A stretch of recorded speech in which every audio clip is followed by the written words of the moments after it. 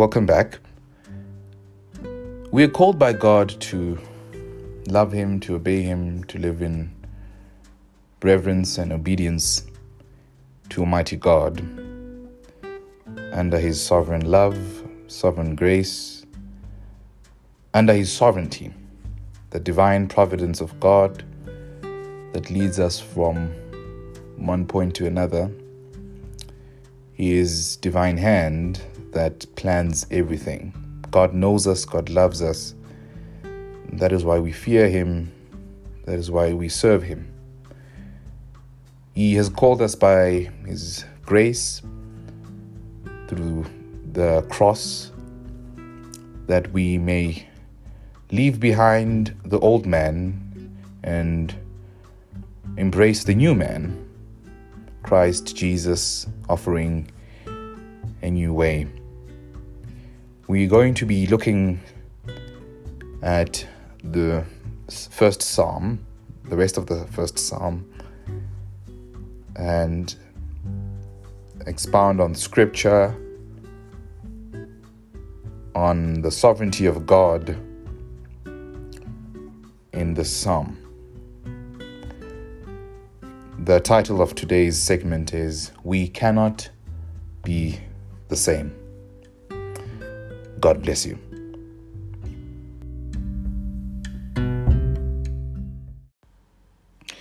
Perhaps first we should again read the first psalm, Psalm 1. I will be reading from the King James Version, from the first verse to the last verse. It reads as follows. Psalm 1, the righteous and the wicked contrasted. Blessed is the man that walketh not in the counsel of the ungodly, nor standeth in the way of sinners, nor sitteth in the seat of the scornful. But his delight is in the law of the Lord, and in his law doth he meditate day and night.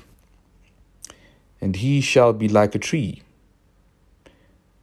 planted or transplanted by the rivers of water, that bringeth forth his fruit in his season. His leaf shall not wither, and whatsoever he doeth shall prosper. The ungodly are not so, but are like the chaff which the wind driveth away. Therefore the ungodly shall not stand in the judgment, nor sinners in the congregation of the righteous. For the Lord knoweth the way of the righteous, but the way of the ungodly shall perish. Heavenly Father, bless the reading of your word. In the name of Jesus Christ we pray. Amen. In the last episode, or the last segment, we made clear a few points of action that we find in the first psalm. We're expounding on the first psalm. We're reading, we're digesting, we're dissecting the entire psalm as much as we can through the prism of God's sovereignty. First and foremost is the divine nature of God in contrast to the sinful nature of man. That's what we saw, that's what we see. It's the divine nature of God in contrast to the sinful nature of man, and how God is, in His divine mercy, has revealed the gospel of salvation to us, that we may be saved. God in His sovereignty, God in His majesty, reveals that we have no other life than to come to Him, that we are, in our natural sense, in our flesh, we are sinful by nature.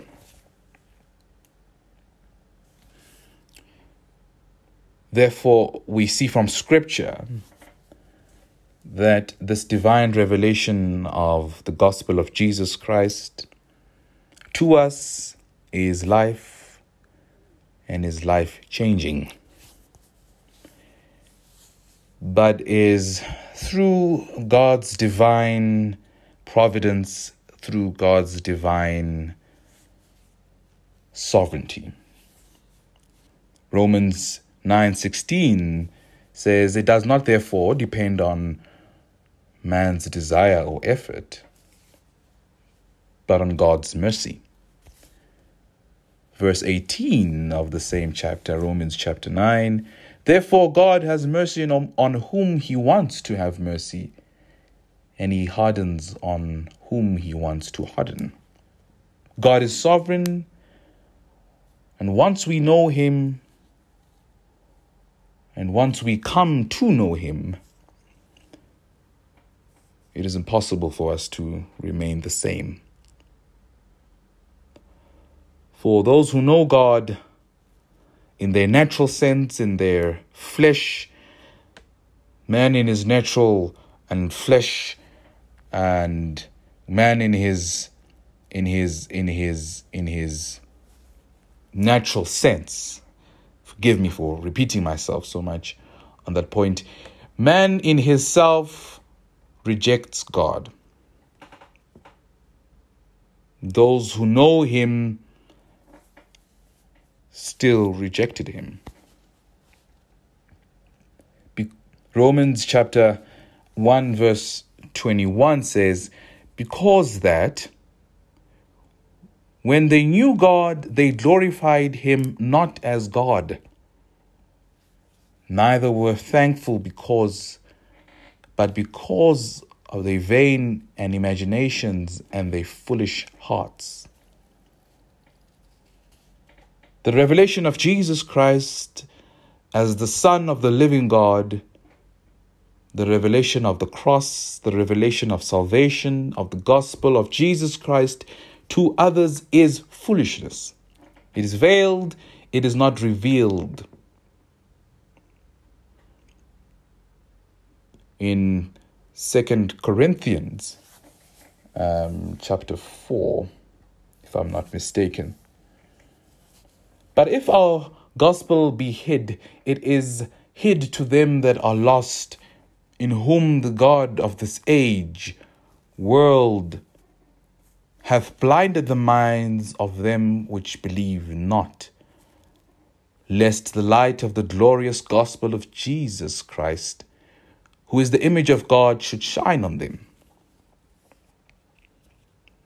So that's the summary of the first point we see of God's sovereignty, God's divine majesty, God's providence, God himself and his mercy revealed to man. First, that man sees that he in himself is unable to save himself, that he is sinful, and that he needs God. Second, that God is holy, that God is righteous, that God is perfect, and that he needs salvation. The second feature of what we shared on last week, the previous week, is that of the intentional person, the intentional man, who once this gospel has been revealed to, elects to live a holy, transparent, obedient, repetitive life as a perfect image of who Christ is. A person who elects to live a holy and transparent, obedient, and is repetitive in that nature, is living a Christian life. Which leads us to the topic of today's segment. We cannot be the same. Once we have a genuine and true encounter with God, it is impossible for one to remain the same. Once we have been truly saved, once we have truly met God, we cannot live a life that is contrary to Scripture, contrary to the Word of God. If we are truly saved, we cannot go back to the life that was. a life that contradicts God. And then when we feel like it, we are judged. We feel judged and throw the word grace around.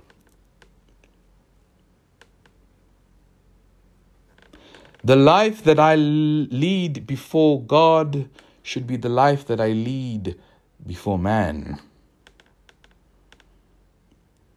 If I were to be cut in half, if my life were to be cut in half, if the testimony of my life were to be cut in half, at the point of converging, these two parts should not diverge. The first psalm, the second verse says, "But his delight is in the law of the Lord, and his law doth he meditate day and night." This is an intentional person. This is a person who seeks God, who wants to seek God, who wants to go in depth and seek his face, seek the word of God, seek God himself, and grow in knowing God. And not just whimsically, or rather wishy-washy and coincidentally or unintentionally finds God, but intentionally seeks God. And when he seeks God, he cannot have enough of God. We cannot be the same. Amen. We cannot be the same. We are truly absorbed and changed by his divine nature. His love changes us. We cannot remain the same. It is impossible for one who has met God to remain the same. Once this revelation of Jesus Christ has been revealed and shines on you, it shines on you indeed. In his light we see light. In his light we see light. We'll be back right now. Welcome back as we continue to expound on the first Psalm, Psalm 1, on the sovereignty of God, the love of God. And on today's segment, that we cannot be the same. What we also find is that our God is no fool. The sixth verse says, "For the Lord knoweth the way of the righteous, but the way of the ungodly shall perish." We cannot fool God. As much as we can fool ourselves, as much as I can fool you,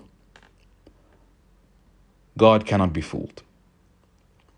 The revelation of Jesus Christ, the revelation of the gospel,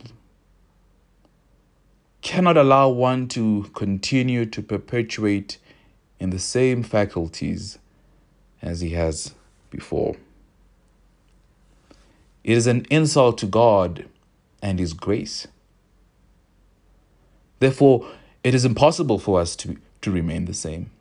It is impossible for us to perpetuate, to continue in a sinful life and still confess that we're Christians.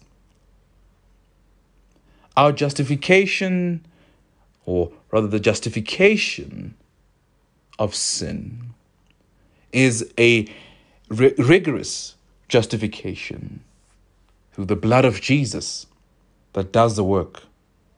It convicts us to see our sinful self and our need for salvation. Therefore, we cannot remain the same as before. That we are called to live a holy and acceptable life that pleases God. A life that pleases God indeed. A life that is pleasing to him, both in life and in nature. A life that says to me as much as it says to God that this is indeed a righteous man. The righteous and the wicked are contrasted in this first psalm. The righteous is called to God to fear him, to love him, to serve him, to be under his yoke, to follow him even unto death. And so, by living a transparent, an obedient life, by living a true Christian life, we are not insulting God.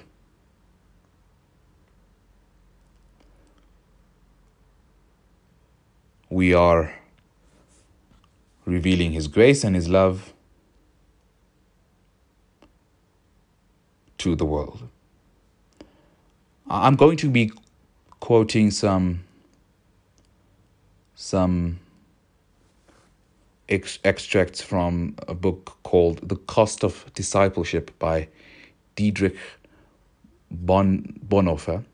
The Cost of Discipleship, where he contrasts between cheap grace and costly grace. And we can expound on that, pray together, and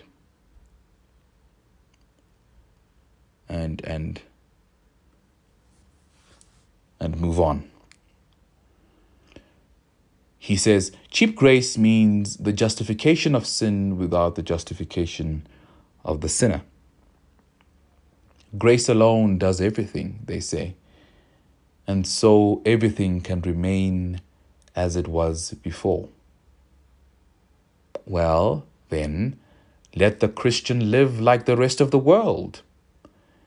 Let him model himself on the world's standards in every sphere of life, and not presumptuously aspire to live a different life under the grace from his old life under sin. The contrast, therefore, is costly grace. And he says, costly grace is the gospel which must be sought again and again, the gift which must be asked for, the door at which a man must knock. Such grace is costly because it calls us to follow, and it is grace because it calls us to follow Jesus Christ. It is costly because it costs a man his life, and it is grace because it gives a man the only true life. It is costly because it condemns sin, the grace, and grace because it justifies the sinner. Above all, it is costly because it cost God the Son the life of his Son. Beg your pardon. Ye were bought at a price, and what has cost God much cannot be cheap for us. Above all, it is grace because God did not reckon his Son too dear a price to pay for our life, but delivered him up for us.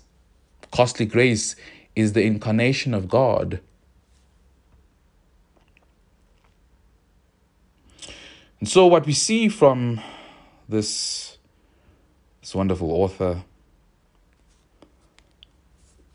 is exactly this. We cannot be the same.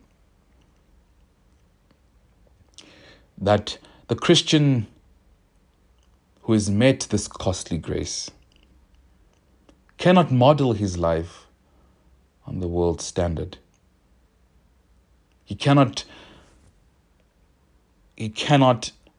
continue in the same old way. If it is indeed costly grace that has called this man to live a righteous life, it will call him to aspire to live a different life, to live a holy and acceptable life, a pleasing life before God.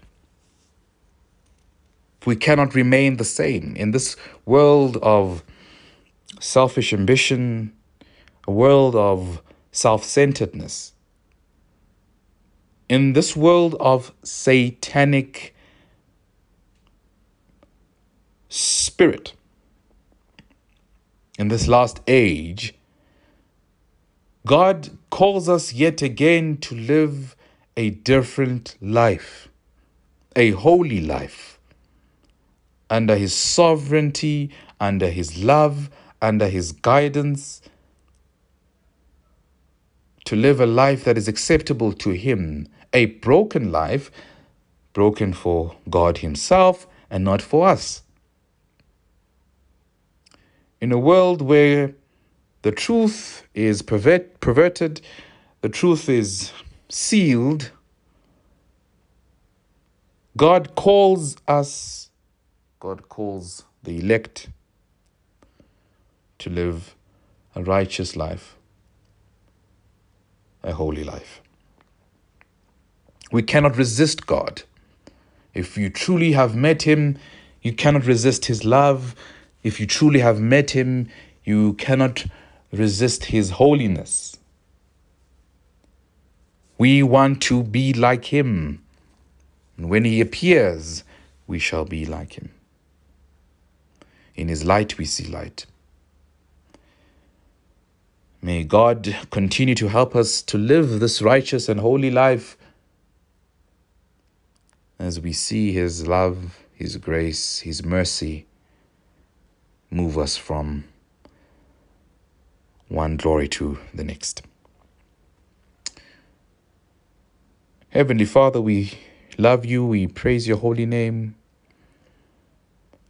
We bless it, for it is a name that has allowed us to live a loving and enduring life, a Christian holy life, under the spectrum of Your sovereignty, that we may be like the highways of Zion. And so we pray in the name of Jesus that this word may be living to us, that we may aspire to seek You, that we may be this man we find in the first psalm, this blessed man, and that we might reap the blessings of living under Your sovereignty, of living a righteous life, a holy life, a transparent and a life of integrity. We pray in the name of Jesus that You might help us through Your love and grace. Amen.